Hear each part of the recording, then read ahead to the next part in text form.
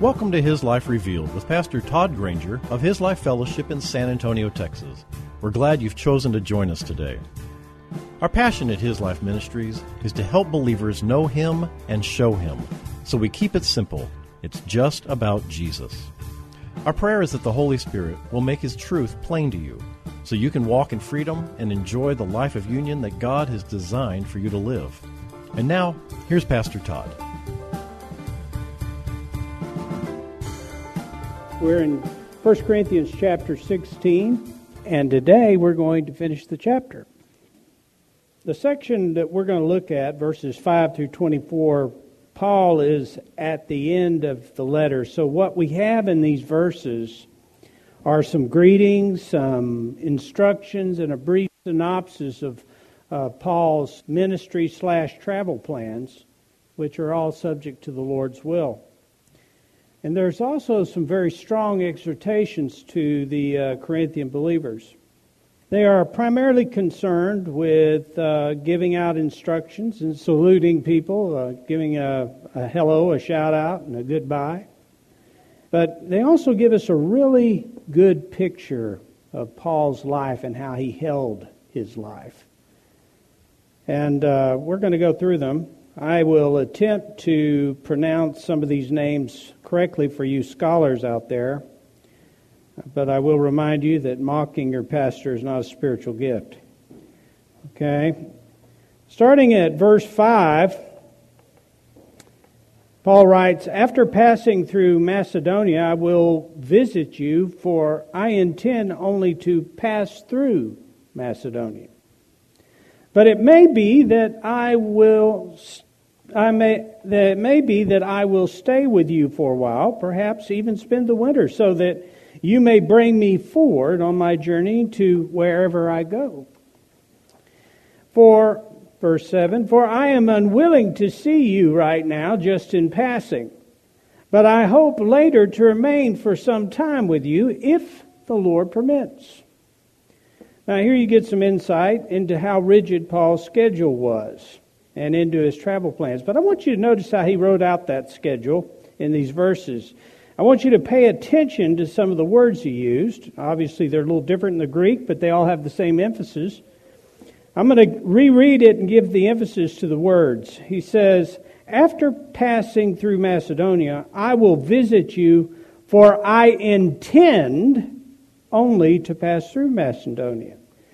But it may be that I will stay with you for a while, perhaps even spend the winter, so that you may bring me forward on my journey to wherever I may go. For I am unwilling to see you right now just in passing, but I hope for some time with you. I hope later to remain for some time with you, if the Lord permits." You see, Paul is being intentional in his planning. You see his determination, but it is all held with an open hand. So while he makes plans according to the inclination of his heart and the opportunities that are afforded him, his desire is to be yielded, to be obedient. And the thing we have to remember is we do not live in our plan, do we? We don't live by our plan. We're living in God's plan, and many of us are frustrated by that.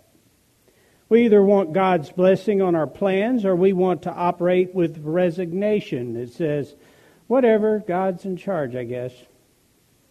God's in control. But that's not what He has for us.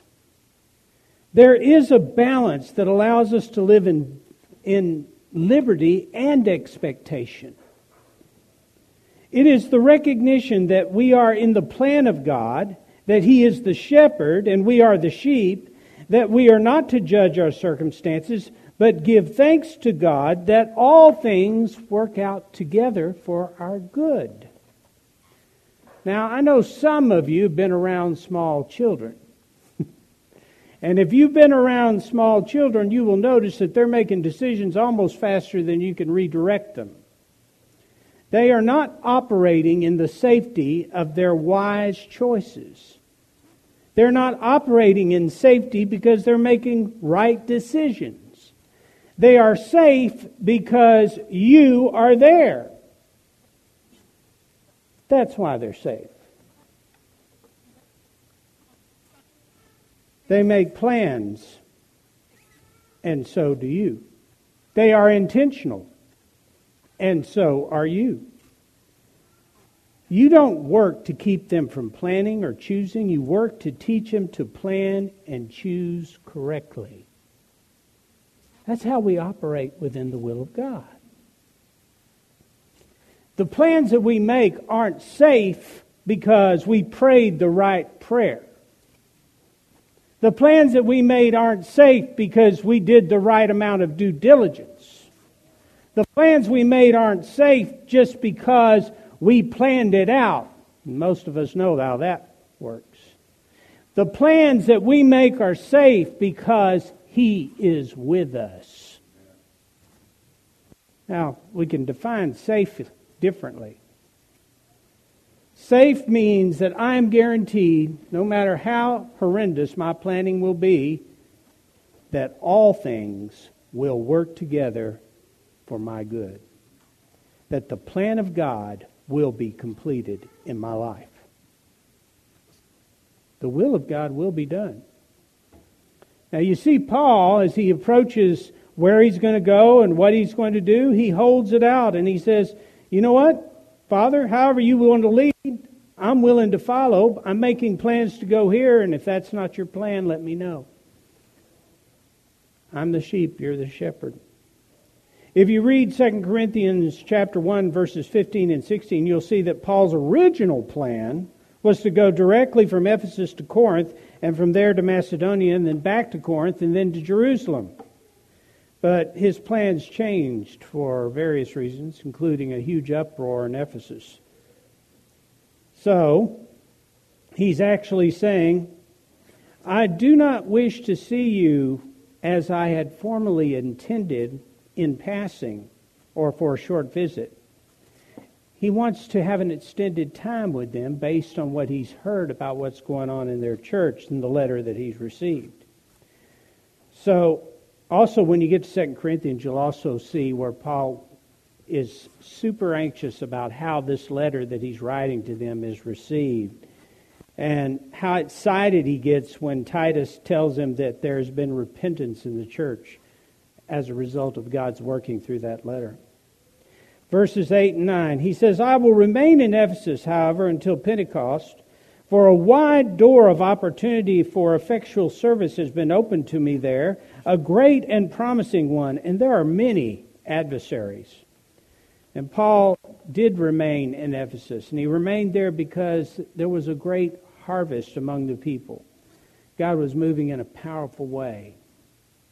Now, do you think that Paul believed for a second that he was essential to that? No.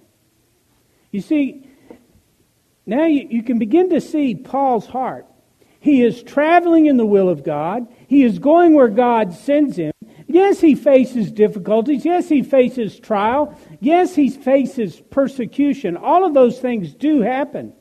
But what he sees is not distracted by that. What he sees is God literally pushing him forward into the great redemptive work that he is doing in the spreading of the gospel. He is making sure that Paul is on board everywhere he goes. And Paul's excited.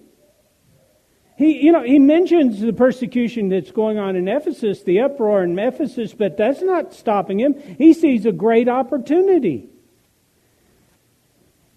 God was making such headway in Ephesus that began to cut into the profitability of the local idol makers. The local idol makers weren't getting quite as much business, so they blamed Paul and looked for a way to put him out.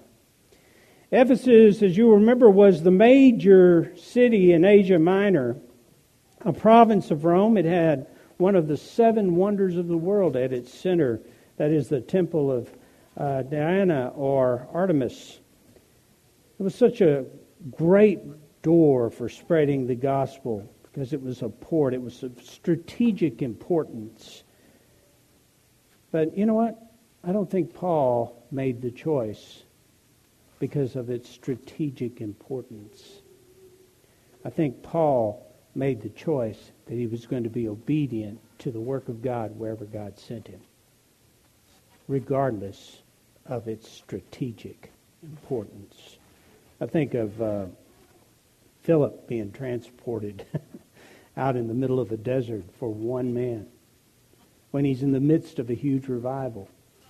And God just picks him up, takes him out in the middle of nowhere to catch a chariot with an Ethiopian in the back of it to witness to him. You know, I think about that, and I think, God, why would you remove this man who, is just in the middle of this great revival, just move him, send him out in the middle of nowhere?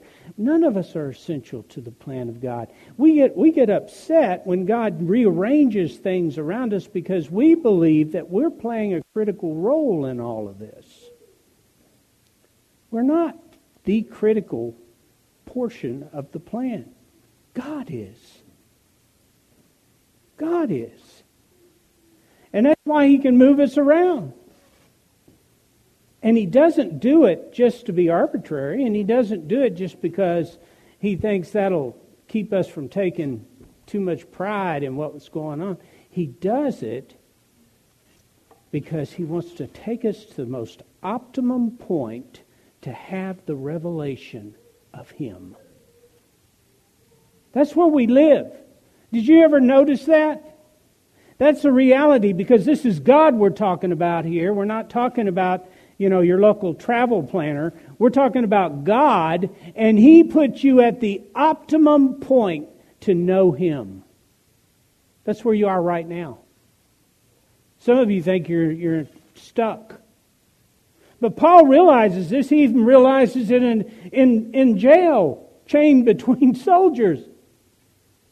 He believed he was at the high point of his ministry. Everybody else thought his ministry was dead. You see, we've got to have a whole different perspective about who we are and what God is doing in our lives. Verses 10 and 11.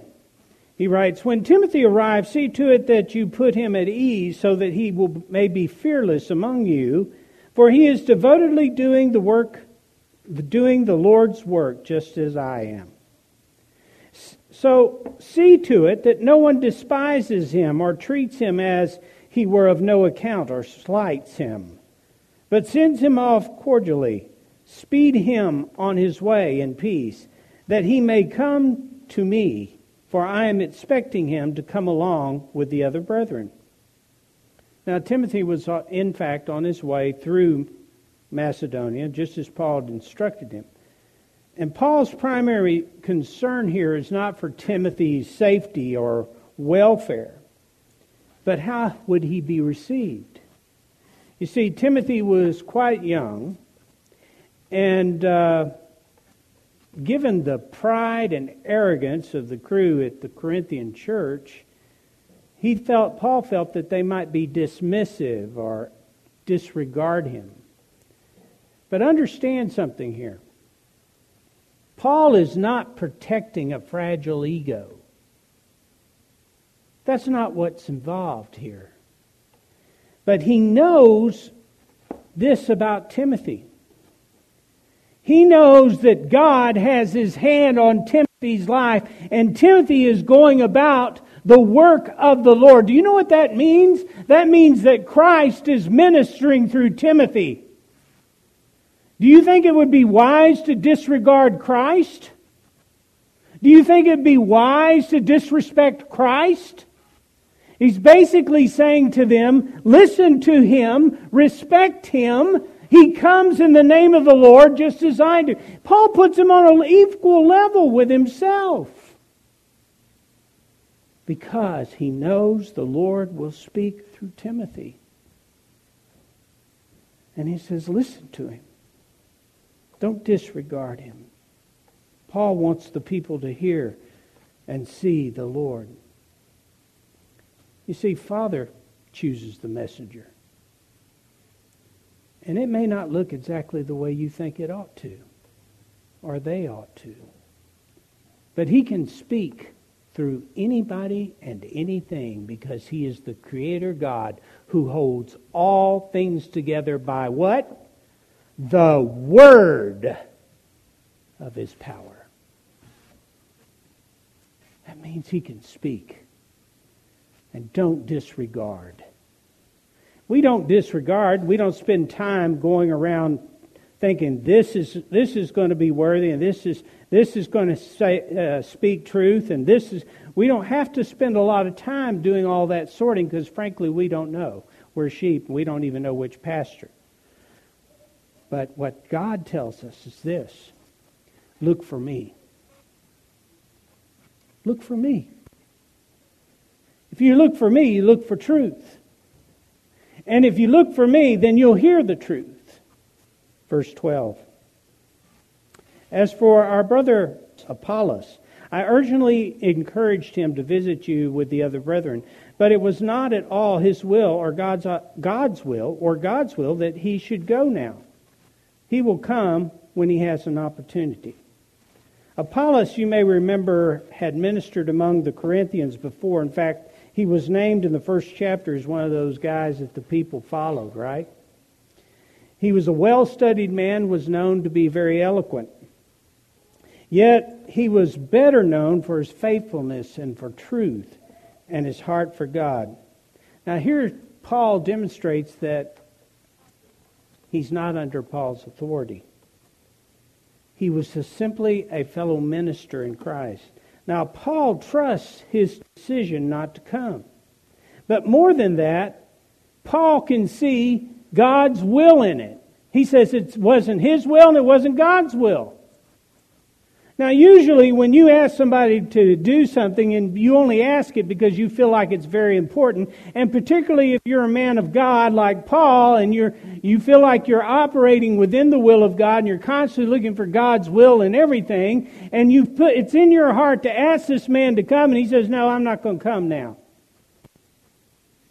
Well, the first thing you think, well, that fellow's just missed God. Right? No. Paul doesn't need, you don't hear a critical word. In fact, Paul turns and says, hey, it's God's will. I trust his decision because I know his heart. And if he said no, it's because it was God's will. Period. And you know what? He'll come when he can. I'm not going to stress over it. I can't tell you how many times I have thought that the answer to a situation was something specific, some person, some word that they may bring, some situation. And I'm sure about this. I even prayed for the success of it, and I believed that it was the way to go. And I've gone to that person, and I've looked for that result, and it was just a no. Just a no. And I look at them and think, well, you haven't put the prayer into this, I have. You know, if you'd spent the time praying about this that I have, you would see that it's the will of God. I sure hope you repent and get right. But you know what? The answer to every circumstance and situation is not the person that you get involved in it. It's not the man that you think has the message. It's not the circumstances that you can manipulate. It's the God within the circumstance.